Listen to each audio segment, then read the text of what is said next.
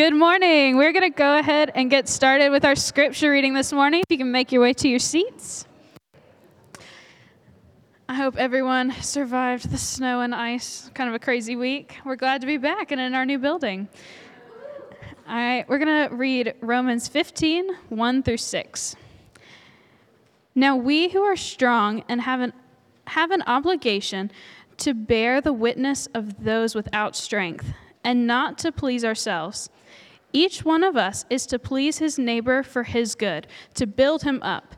For even Christ did not please himself. On the contrary, as it is written, the insults of those who insult you have fallen on me.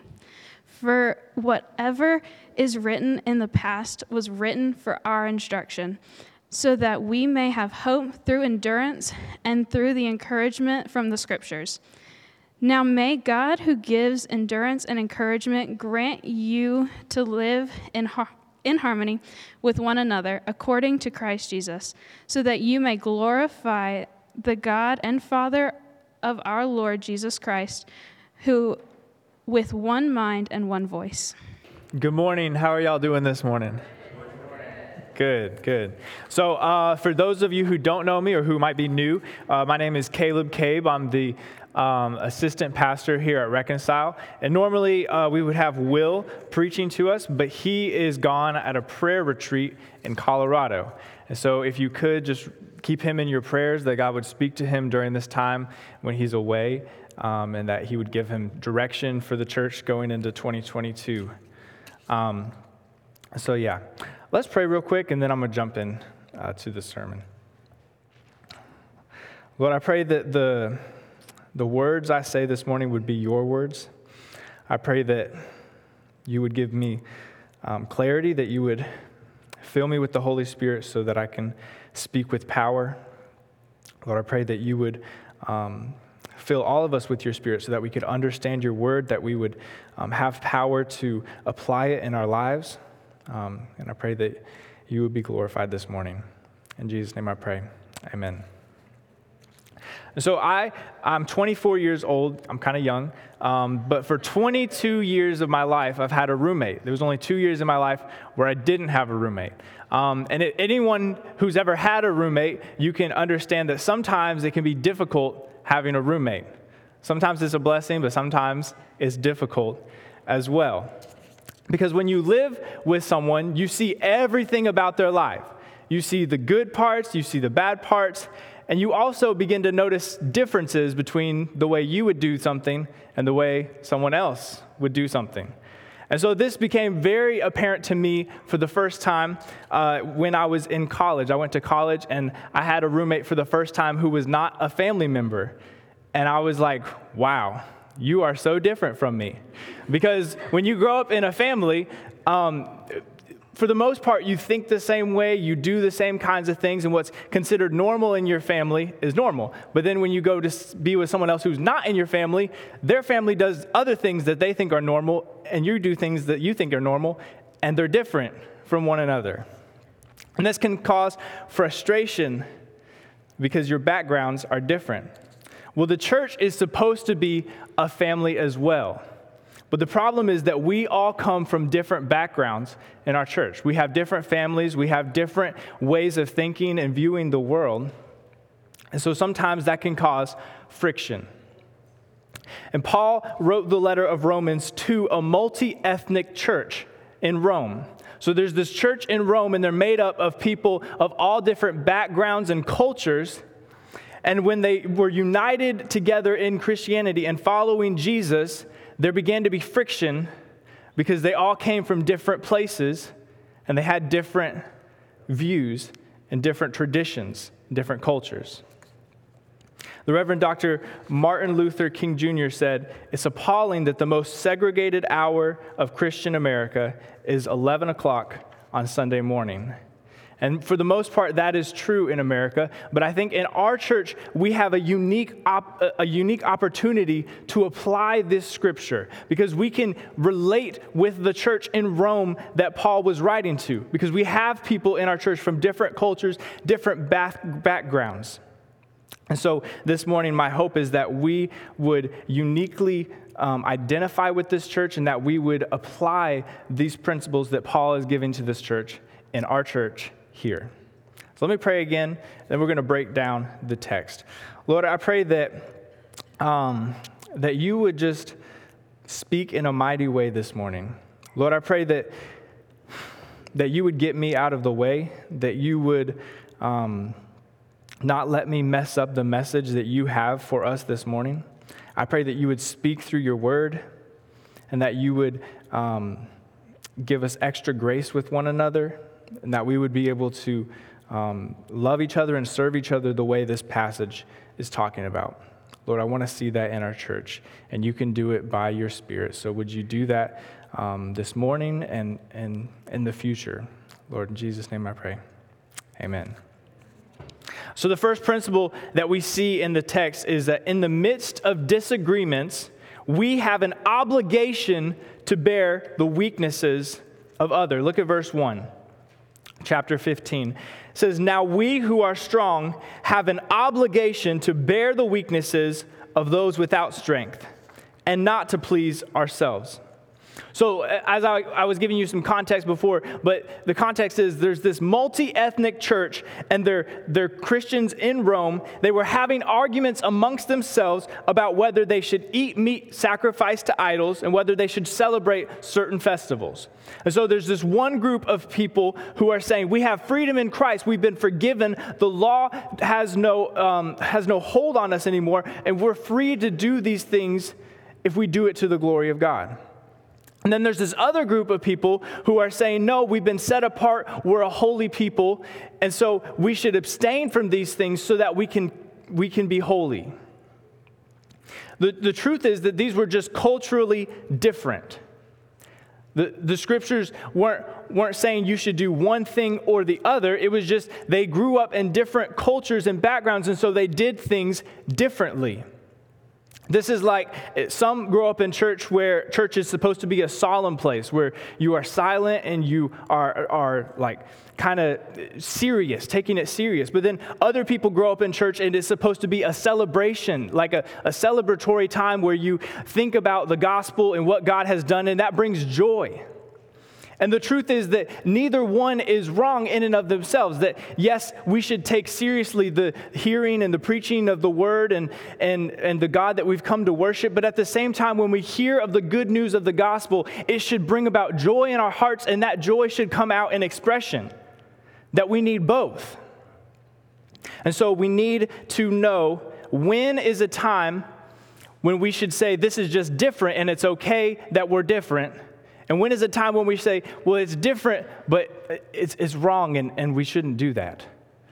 And so we need to know the difference between the essentials and the non-essentials of the faith. I enjoyed going backpacking before I had a kid. It would be different with a kid. But if you don't know what backpacking is where you take all of the stuff that you need to go camping, you put it on your back, and you hike multiple miles a day throughout the woods, and maybe you go like 4 or 5 days or something like that. When you're backpacking, you only take the essentials. Because everything that you take with you, you're going to have to carry with you. And so when I was going backpacking, I would bring something to sleep in.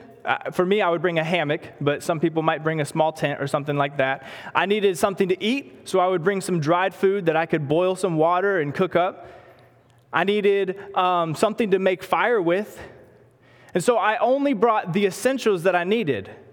I like having an extension cord at my house, but it wouldn't make sense to bring an extension cord with me backpacking because it wouldn't be any good in the woods. And so there's things that are good that you like to have, that are nice to have, but they're not the essentials. This is what we need to figure out today, is that there's some things that are very clear in the text. These are the essential doctrines that we must believe. And then there are other things that are less clear that you could say, I don't necessarily agree with you, but I can see how you came to that conclusion. Thankfully, we're not the first Christians who have ever lived. There's a long history of Christians for thousands of years. And for thousands of years across the globe, Christians have agreed on some essential doctrines. It's the Apostles' Creed. These are the doctrines that people all across the globe for thousands of years, all Christians have believed these things are true. And that's why we as a church say the Apostles' Creed week after week, because we want to know what are the essential doctrines that I must believe to be a Christian. And now this scripture is not saying that there's no such thing as right and wrong. Because Paul, he uses the words strong and weak. He's like, you who are strong, bear with the weaknesses of others. And that's just his nice way of saying, y'all who are right, be nice to the people who are wrong. He's saying there's right and there's wrong, but we have an obligation to bear with those people, to be patient with them, to not condemn them, to not cast them away. Some things are right, some things are wrong, and then other things are just different. And we should bear with one another. And Paul's command here is to bear with those who differ from us, even if they are wrong. Even if they're wrong. We have an obligation as Christians to bear with people, even when they're wrong. This means that cancellation is not Christ-like. To throw someone out because they believe something or because they have this certain point of view or they did this certain thing, that's not Christ-like. We have a command from Scripture. It's an obligation to bear with one another, to be patient with one another, to be long-suffering with one another, to put others' needs before our own. We can still discern between what is right and what is wrong. We can discern between this is helpful or this is harmful, but we should never cancel someone because of a thing that they did or a thing that they believe. And when we have people from different backgrounds in a room together, disagreements are bound to happen. Conflict is to be expected. If there are disagreements, it's going to bring up conflict. But conflict is an opportunity for spiritual growth. I'm going to say that again. Conflict is an opportunity for spiritual growth. A lot of times in the church, we have this idea that all conflict is bad. Like conflict is this thing that the world does, and we don't want any part of conflict. But when we avoid conflict, all it does is create a false sense of peace. If there is a problem and you are not addressing it, it doesn't mean the problem has gone away. It's just that you're not addressing it, and it'll come up at a later time. So we as Christians should be so comfortable with conflict because it's biblical. It builds us up. When there are differences of opinions, the Spirit uses that to speak to us sometimes. Because sometimes I can have an opinion that's wrong. And I need brothers and sisters around me saying, well, I can see how you came to that, but I disagree, and this is why. I need that, and you need that. Conflict can build us up. It's like in the scripture, it says that iron sharpens iron. We like that verse, but when you really think about that, when iron is sharpening iron, there are sparks, and it's painful. It's two pieces of iron beating against one another. And this is the picture of conflict, that it's necessary because it sharpens us, but it's painful, and no one enjoys it during the moment. And also, all of our decisions should be motivated by love for our neighbor, especially our Christian neighbor. Let's look at verse 2. It says, each one of us is to please his neighbor for his good, to build him up. So we are free in Christ. We have been forgiven of all of our sins. Jesus came, he lived the perfect life that we should have lived, and he died on the cross, bearing the consequences for our sins. And because of that, we are now seen as righteous, as holy, even though we have a track record of sin. Jesus has taken that upon himself. But this freedom in Christ gives us the brain space that we need to think of our neighbor. Because we're not worried anymore about, does God like me? Is he mad at me? Am I doing the right thing here? We have the capacity to start thinking about others and what they need. Sometimes we ask the question, should I do this? Is it against the Bible? And that's not a bad question, but it's not a complete question. Just because something is lawful doesn't mean that it's good for our neighbor. The question that we should be asking is, yes, is it against the Bible? Does the Bible prohibit this? But also, is this good for my neighbor? Is this serving myself or others? Is this me putting others' needs before my own? Because every decision that we make has consequences and effects on the people around us. We're not just living in a silo by ourselves, but everything that we do affects the people around us. One time Jesus was asked, what is the greatest commandment? And he said, the greatest commandment is to love the Lord your God with all of your heart, soul, mind, and strength. And the second is like it, to love your neighbor as yourself. So first, we are asking, does this honor the Lord? Am I serving the Lord? Is this motivated by love for God? But that's not the only question that we ask. We also ask, is this serving our neighbor? Is this motivated by love for my neighbor or love for myself? We need to ask the question, does this build up my neighbor? And if it's not building up your neighbor, then we don't need to do it.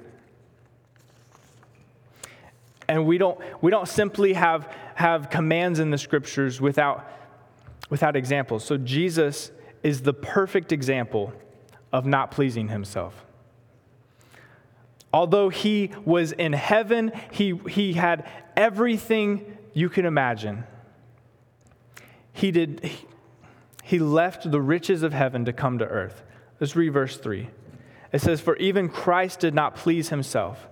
On the contrary, as it is written, the insults of those who insult you have fallen on me." Self-sacrifice is the default setting for those who follow Jesus. If you follow Jesus, you are in the mode of self-sacrifice. Because that's what Jesus did. Jesus left the comforts of heaven to put on flesh. When he was on the earth, he grew up in a poor family. He was homeless during his ministry. He grew up on the wrong side of town. When people saw Jesus, they were like, isn't this Jesus from Nazareth? Can anything good come from Nazareth? His family left him. His followers left him. When he was betrayed, his disciples abandoned him. He was ridiculed. He was mocked. And he chose to identify with us in our sin, even though he was perfect. That even though he had the perfect track record, he would lay that aside so that we could get that record and that he would bear the punishment that our sin deserved.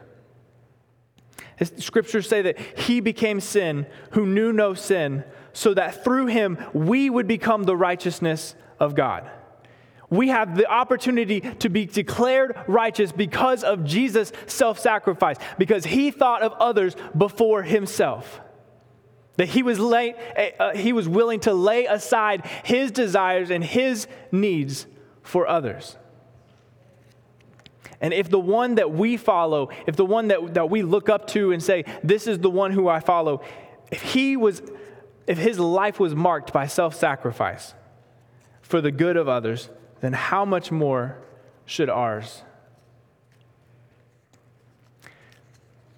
And so we ask the question, what should we do? What does it look like to sacrifice for others? How do I know if I should do this or do that? Well, the scriptures guide our decisions. Look at verse 4. It says, whatever was written in the past was written for our instruction so that we would have hope through endurance and through the encouragement from the scriptures. The scriptures are instructions on what is right and what is wrong. Without the scriptures, we have no measure to know what is right from wrong. The scriptures, they have to be our measure for morality. It can't be, does everyone like this thing? Or does everyone agree with this? Because our culture parades sin as right and beautiful. If you just look at the top 50 songs on Spotify or the radio or whatever you listen to, It's promoting violence. It's promoting drugs. We need the Scriptures to know what is good for our neighbor. Because sometimes we don't know what is good for our neighbor. Sometimes our neighbor doesn't know what's good for our neighbor. But the Scriptures tell us what is good and what is right. When we read the Scriptures, God physically gives us endurance to sacrifice for the good of others. That's the promise in this text. In 1 Timothy, it says that Scripture is God-breathed. That means when we are reading the Scripture, God is as near to us. It's like we can feel His breath on our face. That is how near He is to us. That's how He speaks to us through His Word. And it says that in verse 5 that the God who gives endurance and encouragement. How does He give us an endurance and encouragement? Well, verse 4 says, through the Scriptures. So through the Scriptures, when we are reading them, we are, first of all, encountering Jesus. We are encountering God through the Scriptures, that He is tangibly speaking to us. And He is also empowering us to do the things that the Scriptures tell us we ought to do. It also gives us encouragement. This week I was reading in the CBR Journal, and it's talking about Abraham and his covenants, God's covenants with him. And so Abraham, he's promised a son, but he's really old and time is going on. And he's like, God, I don't even know if you're going to give me a son. This is the only heir that I have, and he's not my son. He's just a servant of mine. And so what am I supposed to do? And it says he was waiting, he was discouraged. Well then, I don't remember what verse, but it says, the word of the Lord came to Abram. And God came and he spoke to Abram, and then He gave him a covenant. And I was thinking to myself, as I read this, I don't have to wait for a word from the Lord anymore. Because He has already given us His word. We have a word from the Lord that we can look to anytime. And so when we are discouraged, we don't have to wait for a word. We can receive a word. Because He's given us the text. And we also see examples of self-sacrifice in the Scriptures. We see that it's something that we should expect to do as Christians. Because over and over again in the text, we see people sacrificing what they would want for others. We see Jesus sacrificing. We see His disciples sacrificing for the good of others. We hear the words of Jesus. He says, if anyone wants to follow after me, let him deny himself, take up his cross, and follow me. That following Jesus is marked by self-denial. Denial of what I want to do. But we also see in Scripture the rewards. That it says that Jesus, for the joy set before Him, He endured the suffering of the cross. That we have this promised joy set before us if only we would endure to the end. If we would endure the suffering, the ridicule, the sacrifice, we have this promised joy set before us. And Jesus, in His Sermon on the Mount, He said, blessed are the peacemakers. Blessed are those who bear with others, for they will be called sons of God. And so there's this picture here, and it sounds amazing in verses 5 and 6. It says, may the God who gives endurance and encouragement grant you to live in harmony with one another, according to Jesus Christ, so that you may glorify the God and Father of our Lord Jesus Christ with one mind and one voice. It's saying that living in harmony brings glory to God. That when we have different types of people in a room together in unity, this brings glory to God. This is the picture that we want to see in the church. This is the why we bear with one another, because it brings glory to God when we live in harmony with one another. when we have unity in the midst of vast differences, that is the greatest display of the power of God. When we have people in the same room who are from different backgrounds, different ages, different ethnicities, different families, all worshiping the same God together, this speaks volumes to the world because it doesn't happen on its own. We need the power of God for this to happen, for this crazy kind of unity. But it's not just unity for the sake of unity, because we can be all fully united in sin. That's not a good thing. That's why we need the Scriptures. We need to be saturated in the Scriptures so that we can have true biblical unity, that we can be united in our pursuit of Jesus. And if we are all pursuing Jesus together, and we are seeking His instruction through His Word, then all of the details can be worked out as we go along. As I was thinking about my wife the other day. We've been married 4 years, and we got married very quickly. But I remember thinking before we got married if I wanted to marry her or not. Just asking these questions in my head. And so we got married really quickly. We didn't know each other very well. But the one thing that I was sure about her was that she loved the Lord and that she was pursuing Him. That's one thing that I was like, I know she is pursuing the Lord, and I know that I'm pursuing the Lord. And so if we continue on this path of pursuing the Lord together, then all the things that we disagree on, and there's a lot, will be worked out as we go along if we are pursuing the Lord together. And that's my hope for the church, not that we would be married to each other, but that we would be pursuing the Lord together, walking forward, and that as the problems come up, as the disagreements arise, which there will be many, that we would keep our eyes focused on Jesus, focused on His Word, focused on His instruction, and that all the details would be worked out as we bear with one another, walking towards Jesus.